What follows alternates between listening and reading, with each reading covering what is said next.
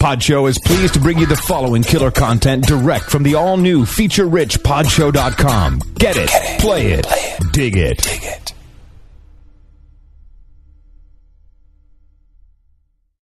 The Bible Study Podcast, Episode 18, Joseph's Dreams Come True.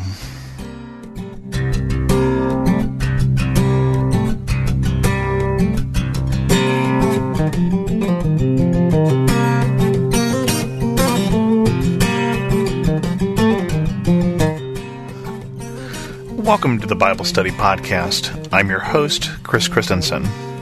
In the last episode of the Bible Study Podcast, I talked about Joseph and his amazing Technicolor Dreamcoat from Genesis, and this week we'll continue on with the story of Joseph. It probably seemed like too long in between, what with me losing my voice and all, but not as long as it seemed like for Joseph. And we pick up this story in Genesis chapter 40. Sometime later, the cupbearer and the baker of the king of Egypt offended their master, the king of Egypt. Pharaoh was angry with his two officials, the chief cupbearer and the chief baker, and put them in the custody in the house of the captain of the guard, in the same prison where Joseph was confined. The captain of the guard assigned them to Joseph, and he attended them. After they had been in custody for some time, each of the two men, the cupbearer and the baker of the king of Egypt, who were being held in prison, had a dream the same night, and each dream had a meaning of its own. When Joseph came to them the next morning, he saw that they were dejected. So he asked Pharaoh's officials, who were in custody with him in his master's house, "Why are your faces so sad today?" "We both had dreams," they answered, "but there is no one to interpret them." Then Joseph said to them, "Do not interpretations belong to God? Tell me your dreams." So the chief cupbearer told Joseph his dream. He said to him, "In my dream I saw a vine in front of me, and on the vine were 3 branches, and as soon as it budded, it blossomed, and its clusters ripened into grapes. Pharaoh's cup was in my hand. I took the grapes, squeezed them into Pharaoh's cup, and put the cup in his hand." "This is what it means," Joseph said to him. "The 3 branches are 3 days. Within 3 days Pharaoh will lift up your head and restore you to your position, and you will put Pharaoh's cup in his hand, just as you used to do when you were his cupbearer. But when all goes well with you, remember me and show me kindness. Mention me to Pharaoh, and get me out of this prison. For I was forcibly carried off from the land of the Hebrews, and even here I have done nothing to deserve being put in a dungeon." When the chief baker saw that Joseph had given a favorable interpretation, he said to Joseph, "I too had a dream. On my head were 3 baskets of bread. In the top baskets were all kinds of baked goods for Pharaoh, but the birds were eating them out of the basket on my head." "This is what it means," Joseph said. "The 3 baskets are 3 days. Within 3 days Pharaoh will lift off your head and hang you on a tree, and the birds will eat away your flesh." Now the 3rd day was Pharaoh's birthday, and he gave a feast for all his officials. He lifted up the heads of the chief cupbearer and the chief baker in the presence of his officials.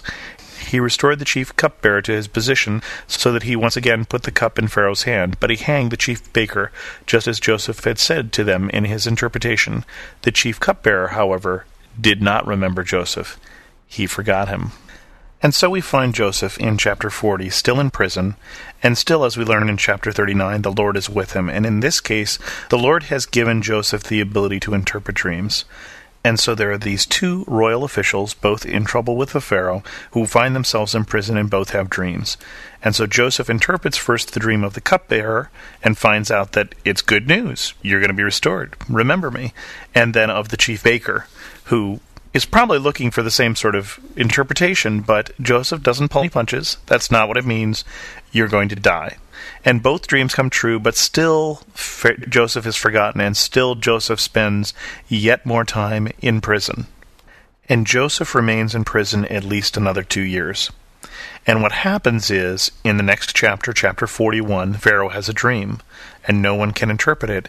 And he says, "Isn't there anyone who can interpret it?" And the cupbearer goes, "Oh, yeah, there was this guy who told both the chief baker and I the meaning of our dreams. They both came true." So Pharaoh sends for Joseph when we pick it up in chapter 41, verse 14.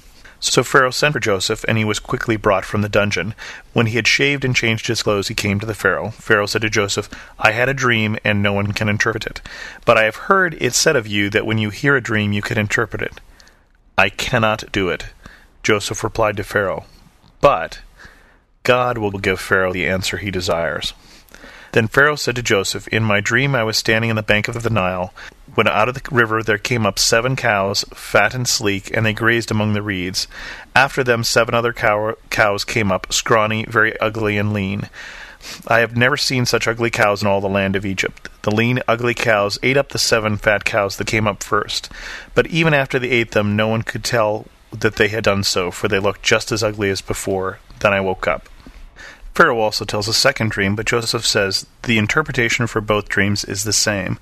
God is telling Pharaoh that there are going to be 7 years of plenty, followed by 7 years of famine, and the famine will be so severe that it will make you forget the 7 years of plenty. And what you really ought to do is you ought to find somebody wise to help collect all the grain from the 7 fat years, the 7 good years, so that you'll have food to eat in the 7 lean years.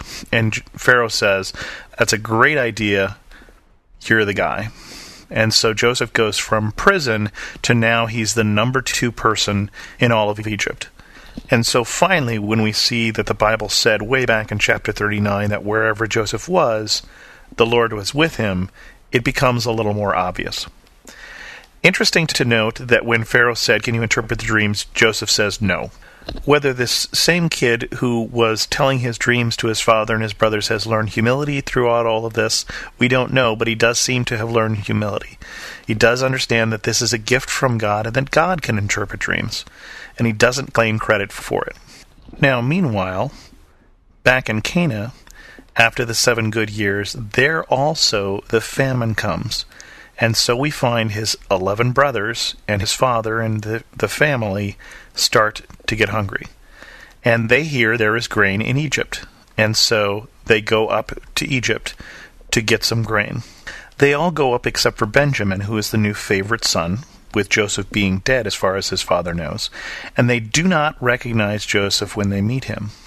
And he accuses them of being spies. He seems to be testing out whether they have changed in all these years. And they tell him they're not. They're one of 12 brothers, except for one has died, and the younger brother who's back at home. And he says, well, to prove you are who you say you are, leave one of your brothers here, and he chooses Simeon, and go bring your brother who is home with his father, this youngest brother, Benjamin, doesn't call him by name, and prove to me you are who you say you are. And so they leave, they go, they find out that he's actually given them back their money, and they're thinking, oh my gosh, now he's going to think we stole from him. And they go home and they say to Dad, hey Dad, we need to go bring Benjamin back to get Simeon. And Dad says, no, leave Simeon there. I've lost Joseph, I'm not going to lose Benjamin. Until they run out of food and they have no choice, and they have to go back. So finally, in chapter 44, we get the big reveal. They come back, they bring Benjamin, they say, hey, we got all our silver back, there seemed to have been some mistake.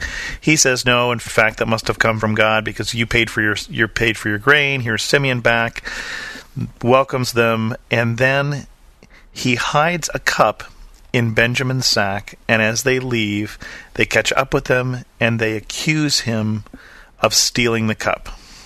And Judah speaks up, and Judah, interestingly enough, is the one who came up with the idea to sell Joseph into slavery. Because they didn't like these dreams he had about how they would all bow down before him, which of course by now they all have.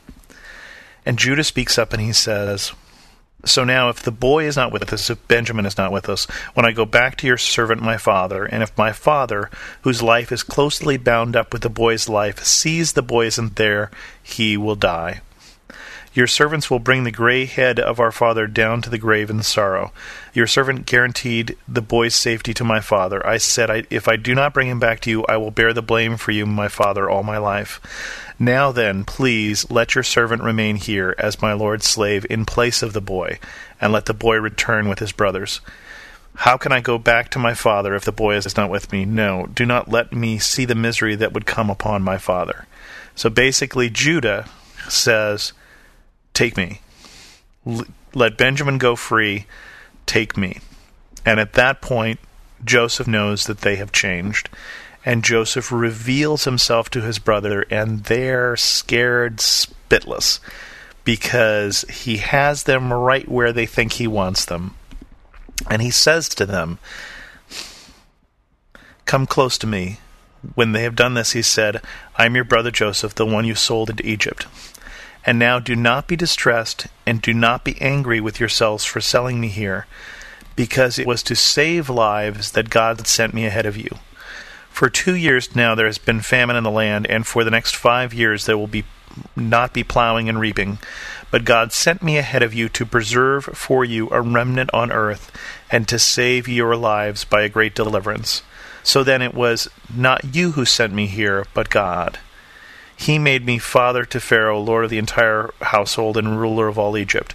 Now hurry back to my father and say to him, this is what your son Joseph says. God has made me lord of all Egypt. Come down to me, and don't delay.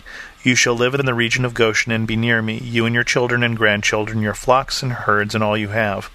I will provide for you there, because the 5 years of famine are still to come. Otherwise you and your household and all who belong to you will be destitute. Basically, he says, there's nothing to forgive. What you intended for evil, God meant for good. That God's hand was in all of this. It was in my being sold into slavery. It was in the dreams that he gave me. It was my ending up in prison. It was in the interpretations he gave me. It was my ending up before Pharaoh and being able to tell him his dreams. All of this God planned. How many years in advance? Well, let's see, 2 years of famine, 7 years of good, 9 years, 2 years in prison, at least 11 years ahead of time, probably more than that, back when they sold him into slavery. Joseph said God already had a plan for how he was going to save you from this famine that was coming, and this was the plan. And this is what God has done.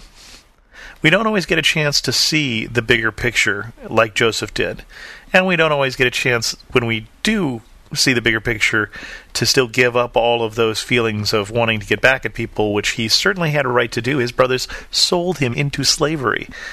And yet Joseph both sees the bigger picture, is given that rare opportunity, and he sees that all of this was intended, and he holds no grudge. And he tells them, in fact, you shouldn't even hold one against yourself. And I think that's an interesting lesson that comes out of Joseph. And it's interesting to see what God has done with him through all of this incredible patience that Joseph had to show with all of the things that happened to him before it finally turned out that God was working for good all along. And with that, we'll end the Bible Study Podcast for this week. Hopefully we'll be back next week, assuming I don't lose my voice again. Thank you so much for listening. Check out thebiblestudypodcast.com to leave a message, or send an email to host@thebiblestudypodcast.com.